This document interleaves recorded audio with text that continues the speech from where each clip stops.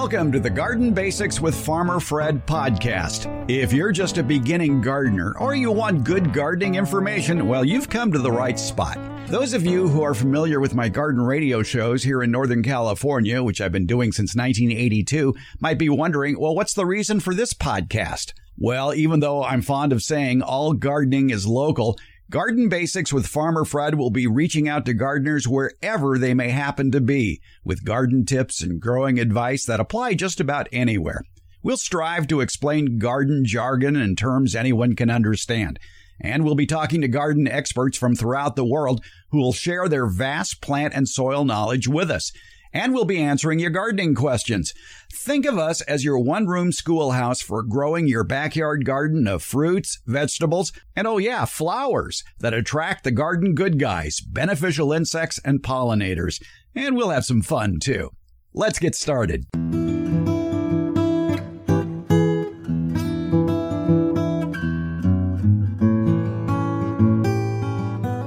Hey, quit growing fruit trees, will you? Grow fruit bushes instead. We talk with a nursery person who wrote a book advocating keeping all your fruit trees no taller than you can reach from the ground. That way you can grow more varieties of peaches, plums, apples, oranges, and other fruit-bearing plants in your yard without ever a need to get on a ladder. And you're still going to harvest enough fruit for you and your family with plenty left over.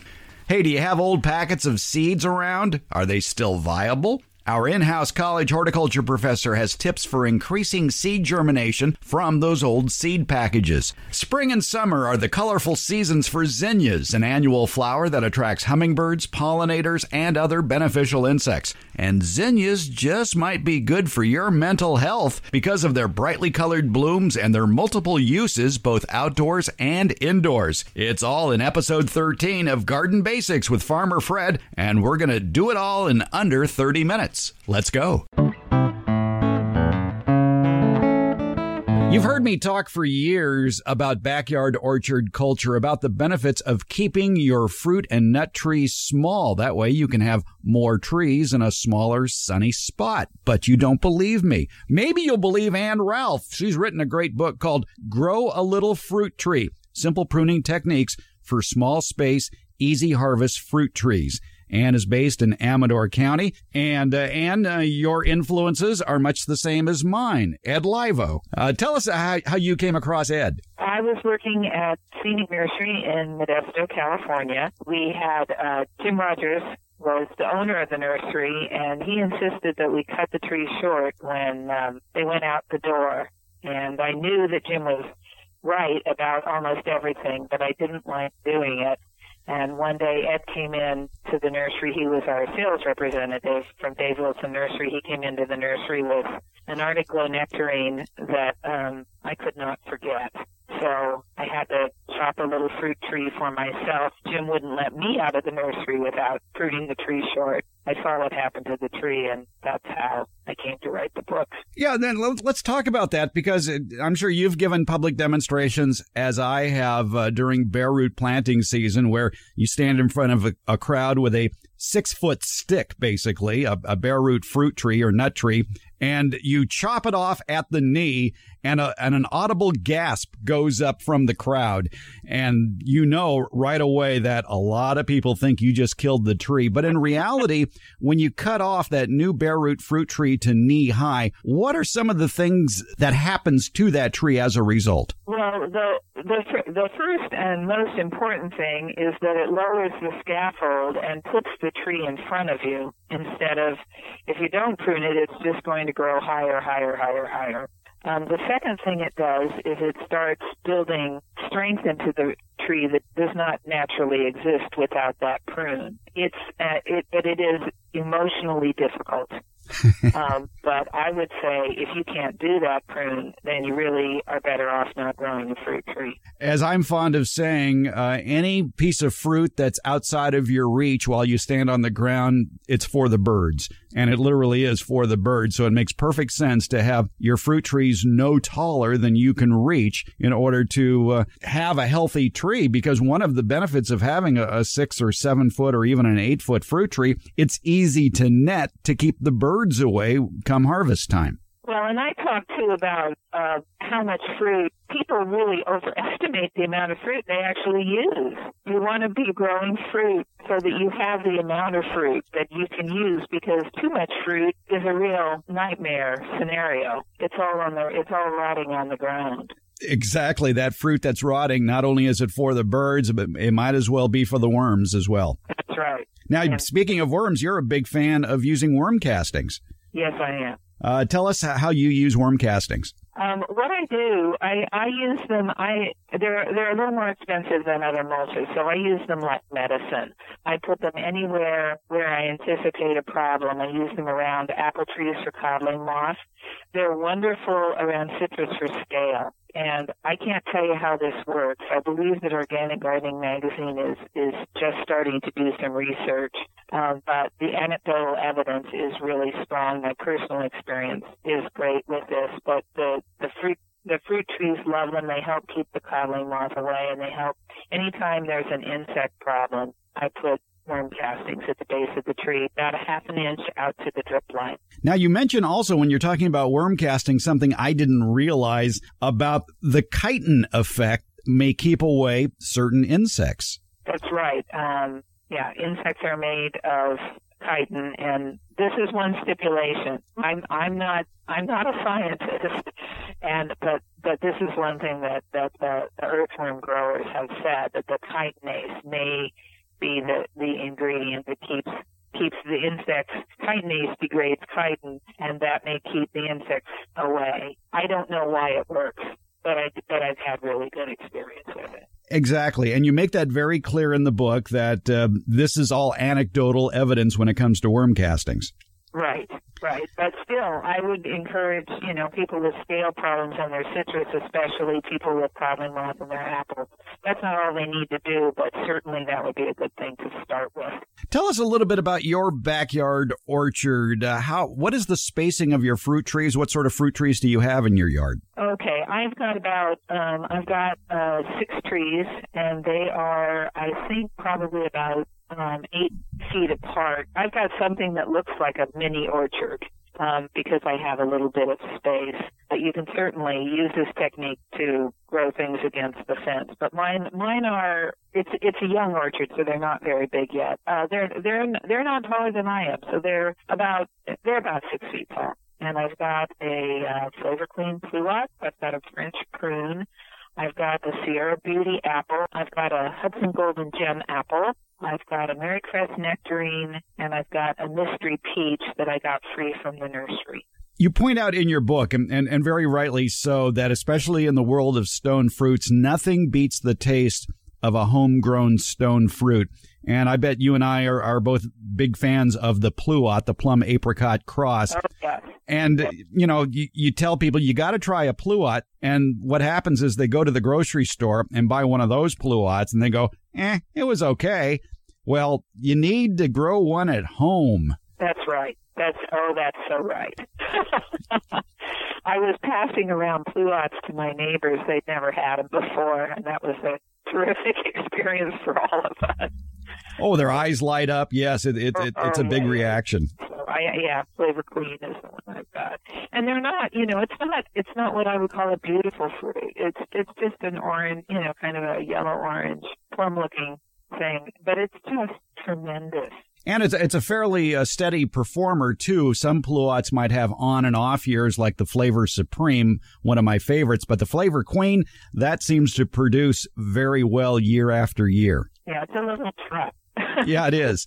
And I've got the Flavor Queen, the Flavor Supreme, and the Dapple Dandy, and I'm very happy with those 3. Which one's your favorite? Well, I really like the Flavor Supreme. That's usually the first one that matures, and I just love the sweet flavor of it. But it seems that with a lack of chilling hours or chilling units, the Flavor Supreme isn't performing as well as it did 10 years ago. Right, and that's a situation that seems to be getting worse as the climate changes, and people need to be aware, I think maybe more aware of chill hours than we used to because of this.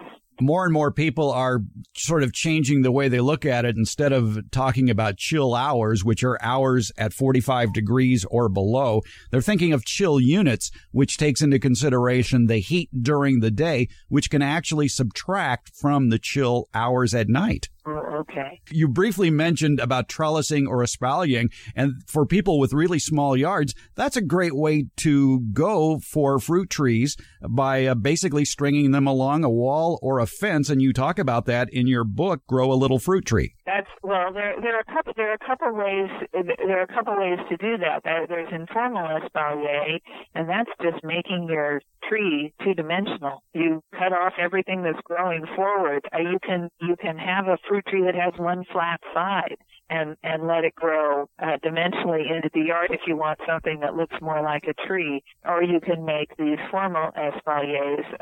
The apples and pears do that very nicely. Stronger fruits, that's hard to do with apricots. Apricots or stone fruits respond better to an informal espalier. And perhaps a tree that's known for its sprawling nature, the fig tree, can take well to espaliering, can't it? Oh, yeah, they're beautiful. Right. Yeah, there's a beautiful picture in the book of an espalier fig. Exactly, against a wall. Yeah.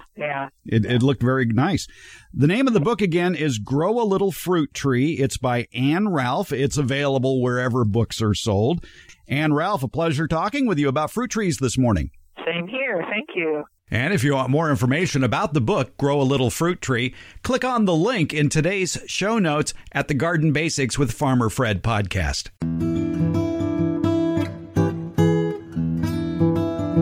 Here on the Garden Basics podcast, we want to answer your garden questions. A couple of ways you can do that. Give us a call, 916-292-8964. That number again, 916-292-8964. 8964. You can either leave a message or you can text that number as well. Be patient. There are a lot of rings before we pick up. Another way is email. Send your garden questions to fred@farmerfred.com. That's fred@farmerfred.com. One benefit of email is you can attach a photo of a bug or a plant that you're trying to identify. We're looking forward to hearing and seeing your questions. And thanks for listening to the Garden Basics with Farmer Fred podcast. I appreciate all your support and all your comments. Here on the Garden Basics podcast, we like to answer your questions. You can send them in via email, over the phone, through Facebook or Twitter. You just heard how you can send your questions in. Here's an email that came in from Dorothy, who says that she dug out all my old packages of seeds. I have one bag of potting soil. I heard someone on your show, maybe Debbie Flower, suggesting soaking seeds in warm water and peroxide. Well, let's ask Debbie. Debbie, why would you soak seeds in warm water and peroxide? Well, I have to tell you, the reason this came up was I was teaching, and when in teaching we did a lot of production. We had plant sales, and we grew tomatoes and peppers and flowers and shrubs and trees, many things. And we were having trouble getting our pepper seeds to germinate quickly and sort of all at once. When you're in production, you want things to germinate pretty much at the same time so that when you go to sell them, they're about the same size as each other. And so I looked around for possible solutions to that. And one thing I came across, it is not a scientific study. It was just that someone did it, and it worked for them, was to soak the pepper seeds in hydrogen peroxide only and do it for 10 minutes. And so we tried it. You know, gardening in many ways is all about experimentation. Teaching, learning is about experimentation. So we tried it. And for us, it worked. We got better, more even germination of our pepper seeds. So the only thing I've used it on is pepper seeds, and the only time was when I was teaching students in college. So it was 10 minutes, pepper seeds, 10 minutes in straight hydrogen peroxide, and then we drained them and planted them. I tried that myself because, as you know, to germinate pepper seeds, normally it takes 2 to 3 weeks for you to see the plant emerge from the soil. And I tried it. I soaked it in hydrogen peroxide for 10 minutes, and then I plopped it between 2 coffee filters, kept them moist on the counter, and they germinated in 6 or 7 days. And then I took those little germinated seeds and put them in seed starting mix, and they came up. Yes. So it again, anecdotally, which means no one has done a controlled experiment that I'm aware of on this, but people I know who have used the soaking just in hydrogen peroxide have had success and with germinating pepper seeds. But will it help Dorothy and her old packages of seeds? Old packages of seeds have a life, and the seeds in those packages have a life, and the life is very much dependent on how she stored those seed packages. We want seeds do best if they're stored cool and dry, and different seeds last different numbers of years. I really can't tell her if it's going to help her with her getting her seed packages to germinate. What you did by germinating them on the counter, we did that in school as a germination test. We actually used paper towels, laid the seeds down the middle of the paper towels, folded the towel in half, rolled it up, wet it, and then stood it up so the fold where the seeds were right in the middle of the paper towel is standing up in a jar, and put a plastic bag over it to see if the seeds were going to germinate. We used 10 seeds because the math on 10 seeds is pretty easy. If 2 germinate, then you're going to have 20% germination. If 10 germinate, then you're going to have 100% germination. So it's a way to test whether those seeds are going to germinate. And that's probably what Dorothy should do with each of her packages of old seeds is lay out 10 on a paper towel or a moist coffee filter and come back in a few days and see if you see any roots poking out. Right. And if they are, they often grow right into that paper towel. You may have experienced that with the coffee filter, but you just cut around keeping the root and the paper towel together and bury that in the media, and the seed can grow from there on. You bet your booties that if you grow seeds in a paper towel, it gets caught in those fibers. And that's why I switched over to coffee filters, because it's less fibrous. And I didn't have any problem moving them, in my case, those pepper seeds after they had germinated into starting soil. But I like your idea, too, of just cutting out that little piece of wet paper towel and sticking that in the media. Either way works. All right. You always teach me something, Fred. I didn't know that about the coffee filter, so thank you for that. Oh, anytime. And Dorothy, store your seeds in a place where they have the greatest chance for viability in upcoming years, and that would be in a cool, dry location. Yes. Not in the garage. All right. Right. Debbie Flower, we germinated some information today. Thank you for your efforts in this behalf. Always love learning something new. Thanks, Fred. How many of you have ever taken a fruit pit, stuck a couple of toothpicks in it, and suspended it over a glass of water with about half the pit sitting in the water? Pretty soon, roots develop. Well, now you might be tempted to take that pit with the roots and stick it in the ground. That may not work. Debbie Flower, our in-house college horticulture professor, explains why. And she explained this back in episode 5 as far as starting cuttings of rosemary in water versus soil. When you do some research, if you do some research on the internet about propagating rosemary, many people suggest sticking the cuttings in water, and you'll find pictures of cuttings in water in a clear glass and roots coming out the bottom. And it's very true that will work, but the quality of root that is produced in water is very different from the quality of root that is produced in a media, and a media being a soil or soilless mix. And the reason for that is the difference in the amount of oxygen in the two materials. Water has oxygen when it first comes out of the tap, but as it sits there, the oxygen leaves, and so it becomes very low in oxygen, and you get a low oxygen root. But if you stick the cutting in the mix I suggested, half perlite, half vermiculite, or in a seed starting mix, there's much more oxygen in that media, and you will get a different root.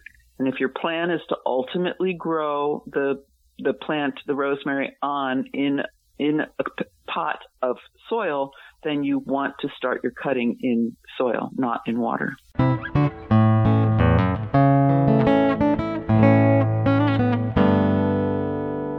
The Dallas Morning News recently had an editorial about the coronavirus potential effect on us, the mental effect to us, as well as our collective well-being. The editorial said, while it may not be as obvious as job losses and coronavirus fatalities, the nation is on the cusp of a spiraling mental health crisis, according to the experts. The article talked about the need for more innovative delivery of mental health services to those in need.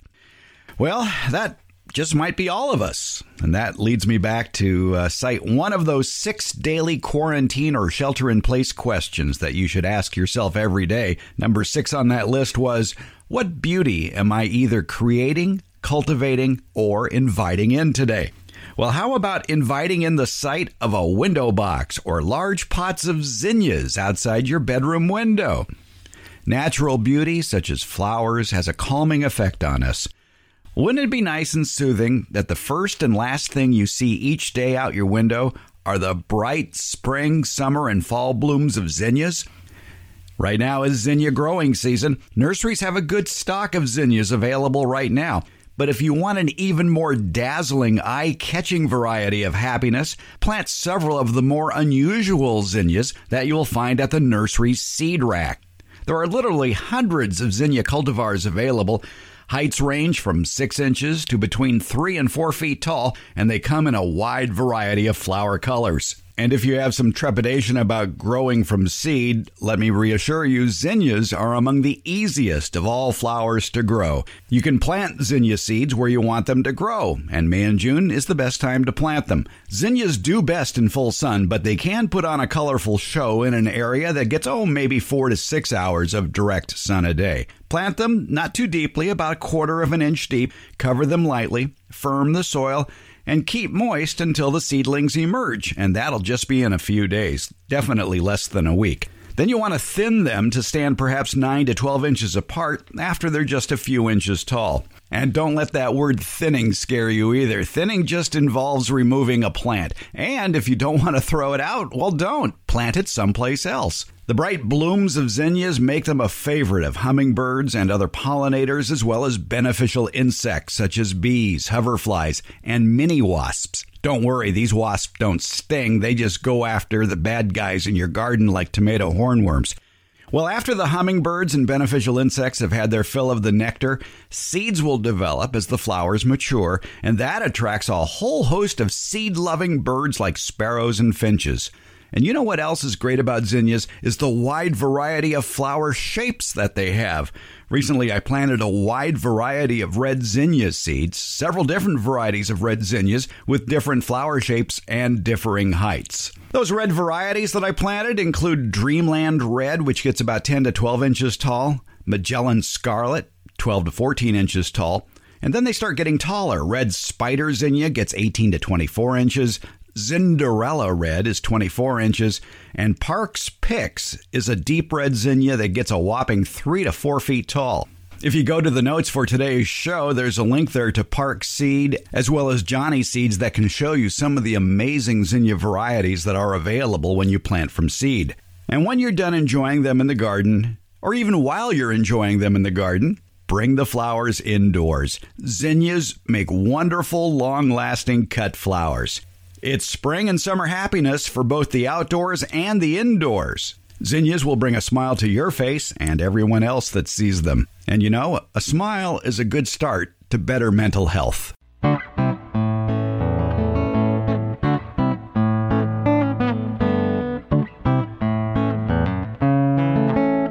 Thank you for listening to the Garden Basics with Farmer Fred podcast. I appreciate your ears. How about a subscription? You can get the podcast wherever podcasts are given away, such as Apple, Spotify, Google, iHeart, Stitcher, and many more.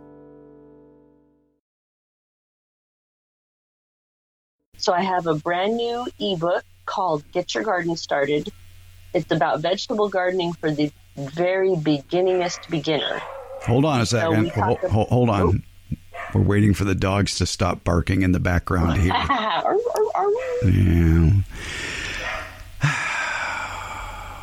Is that it? Are you done? Kids and animals. I think they're done. Okay, so why don't you pick it up with what's in the bundle? Okay. So the ultimate. Oh, I can hear him again. Okay, hold on. I have to get up and yell. I'll be right back. Okay. Quiet! There. Okay. Oh, geez, I'd be quiet too. That was a mom voice. That was awesome. Well, that comes from experience of biking a lot and being chased by dogs, and in that same voice saying, "Go home." It's amazing how it slows dogs or even stops them. That's good to know. Yes. One rider who was behind me once said, "Gee, I almost turned around." Right? Yes. Oh my goodness.